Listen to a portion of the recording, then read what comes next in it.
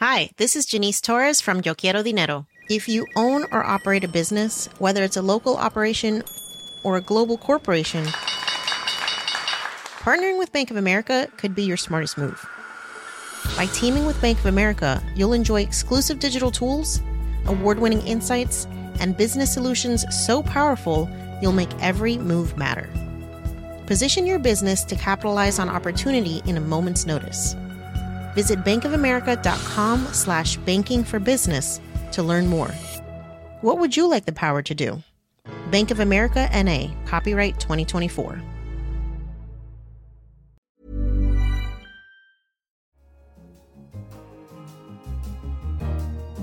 Hello, you're listening to a special edition of Babbage, a festive roundup of some of the science and technology highlights from this year's shows.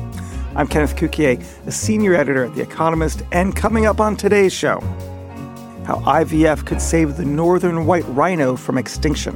What this research has shown is that there's been commendable progress in developing assisted reproductive technologies for rhinos.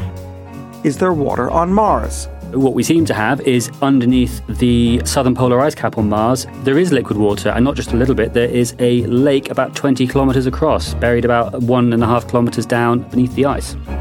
And how the amphibious life of the Babbage people has pushed forward the understanding of human evolution. And it seems that the genetic variant that we see in the Babbage causes thyroid hormone levels to be higher, which in turn causes an increase in spleen size.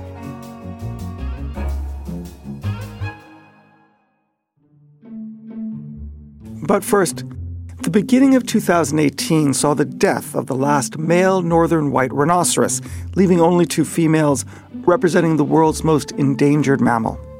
I spoke with Terry Roth, the Vice President of Conservation and Research of Endangered Wildlife at the Cincinnati Zoo. I asked how we came to this tragic situation. Yeah, it's really a tragedy, isn't it, that we just have 2 left. But what's happened, it's kind of a 2-pronged approach to kind of causing this species to decline in the way that it has. First, poaching and civil unrest in northern Africa really decimated the population in the early 2000s. So we had a population of about 30 rhinos that the International Rhino Foundation was protecting. They were starting to increase in numbers, and we had a great deal of hope that we were saving the northern white rhino. But civil unrest just took care of all of that. And the rangers that were out protecting them, we had to pull them out of that region just to save their lives, and the rhinos were destroyed. The other effort that was ongoing was an effort to produce the species in a managed breeding program, and that was occurring both in the United States and the Czech Republic. But for whatever reason, there were a lot of complications, and the northern white rhino just simply failed to thrive and to breed naturally. And so we ended up with just a few individuals left, and they were sent to Kenya, and that is where the last remaining 2 females exist today. But there is hope. So tell me about the research. Yeah, so what this research has shown is that there's been commendable progress in developing assisted reproductive technologies for rhinos. And by producing these hybrid embryos, we may have the opportunity to save some of the genes of the northern white rhino so that we don't lose them forever. How would that work? Well, what the scientists have demonstrated is that they can use sperm from the northern white rhino to fertilize oocytes from the southern white rhino. And so these subspecies hybrid embryos will contain genetics from both subspecies. If we can produce viable offspring, then those offspring would have to be bred to each other until we dilute out the southern white rhino gene and kind of concentrate the northern white rhino genes and eventually have an animal that is very similar to the northern white rhino. Is this the sort of thing that might have happened in nature anyway, or is the innovation here the fact that we can manage the population gene pool in this way? Well, in the wild, they actually would have been separate because the habitats are a great distance away from each other. So they wouldn't have hybridized due to the distance. But if you had brought a northern and southern white rhino together in the same habitat, they clearly could hybridize naturally. They are just subspecies and not species, and therefore hybridization can take place pretty readily. Terry, is this enough to save the species? In my mind, it is not enough, and I think it's a tragedy that we have allowed ourselves to get to the point where assisted reproductive technologies, this high-tech approach is absolutely essential to even saving the genes of this subspecies. There is a lot more that needs to be done, and I think the concerted effort of boots on the ground, protecting rhinos from poachers, politicians passing laws, judges upholding those laws, all those things are so important to saving species from going extinct. But when you get into a situation where it's basically we're asking the triage unit to try and help us so that we don't lose the last of the northern white rhinos, and that's when the reproductive technologies can really make a difference.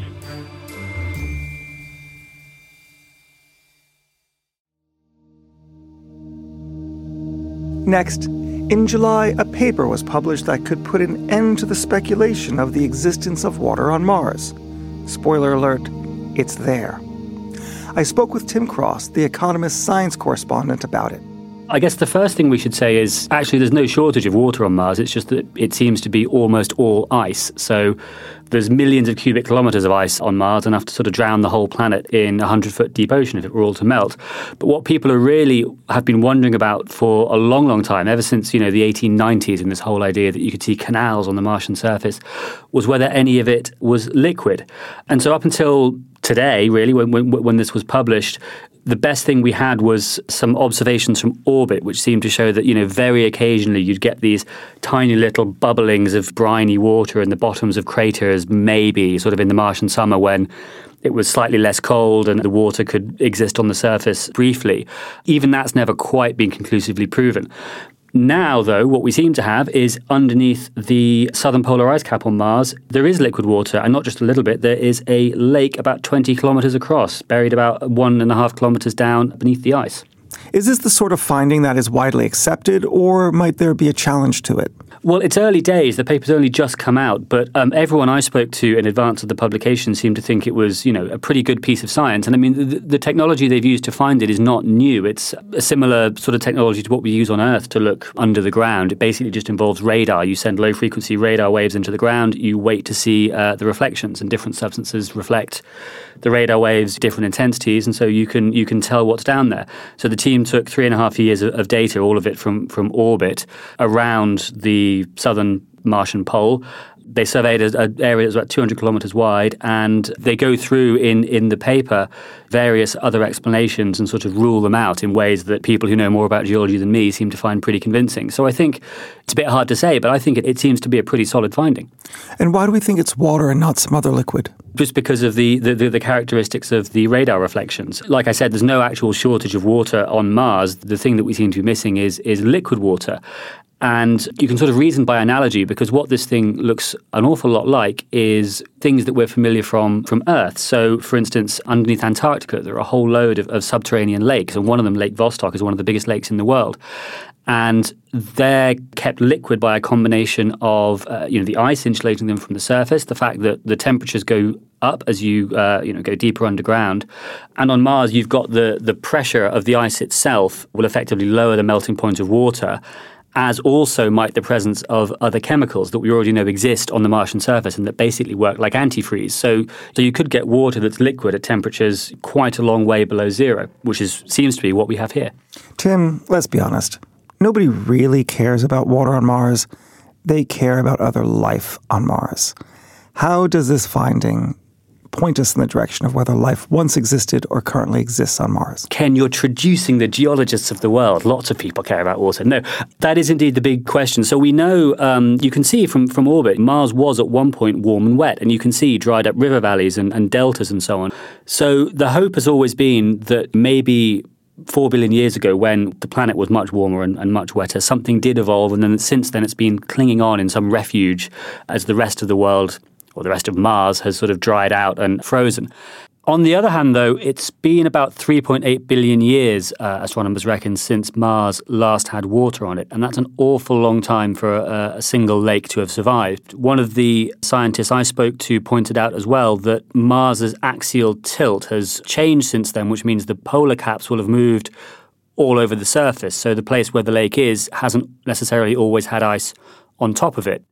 So whether this lake is really quite so ancient, I think, has yet to be proven. On the other hand, it may be that there are more of these things. There are plenty of them on Earth. The same basic geological processes apply, and it may well be that Mars is dotted with these things, and who knows, perhaps in one of them something has managed to cling on. And of course, for now, it's all speculation. But I think what this does do is maybe puts Mars sort of back in contention a bit, because NASA's motto when looking for life has always been follow the water. And for that reason, I think recently some of the focus has maybe started to shift a bit to the outer solar system, to the moons of planets like Jupiter and Saturn, which are icy but seem to have big liquid oceans of water underneath that surface. Now that we know Mars seems to have liquid water as well, I think that maybe bumps it back up the rankings a bit.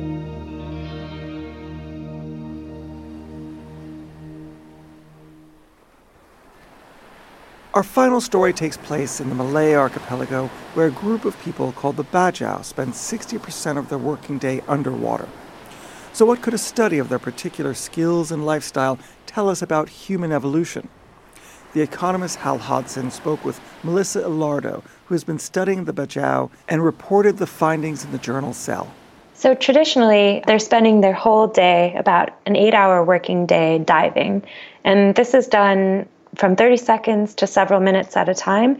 And their recovery time is so short that they're spending about 60% of their day underwater.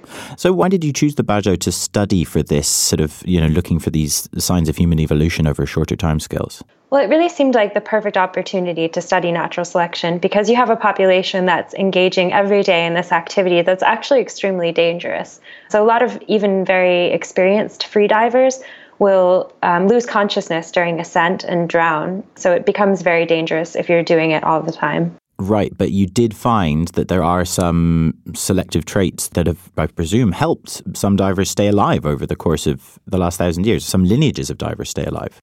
Yeah, that's absolutely what we think we found. How does that work? What's the physiology of it? So there's something called the human dive response. And the way this works is that when you hold your breath and immerse yourself in water, it triggers this response. And first, your heart rate slows down. Then you have constriction of the blood vessels in your extremities. And you also have contraction of the spleen. And what this is doing is your spleen is holding oxygenated red blood cells. And so as it contracts, it pushes them into your system and gives you this extra oxygen boost. And so that was actually the phenotype we chose to focus on in the Babbage.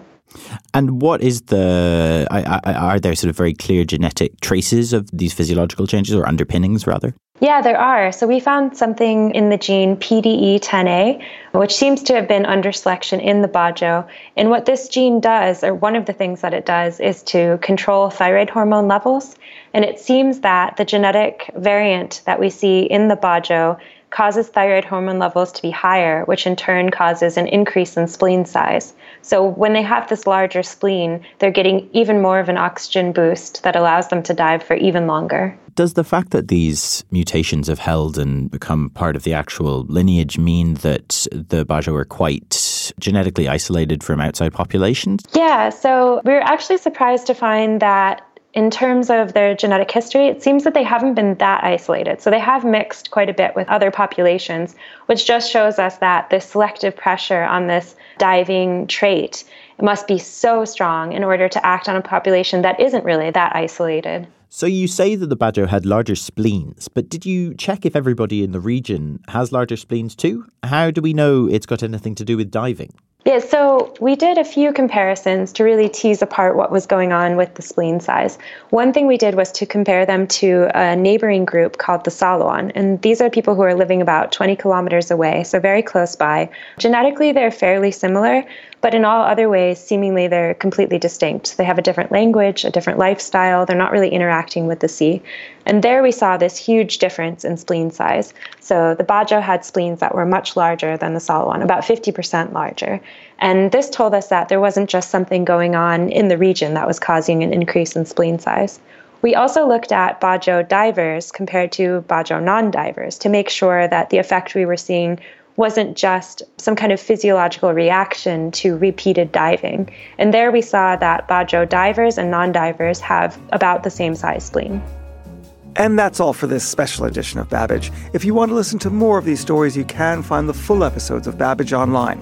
And if you enjoy our journalism, consider taking out a subscription to The Economist. Just go to economist.com/radio offer for 12 issues for $12 or £12. I'm Kenneth Cukier in London. This is The Economist.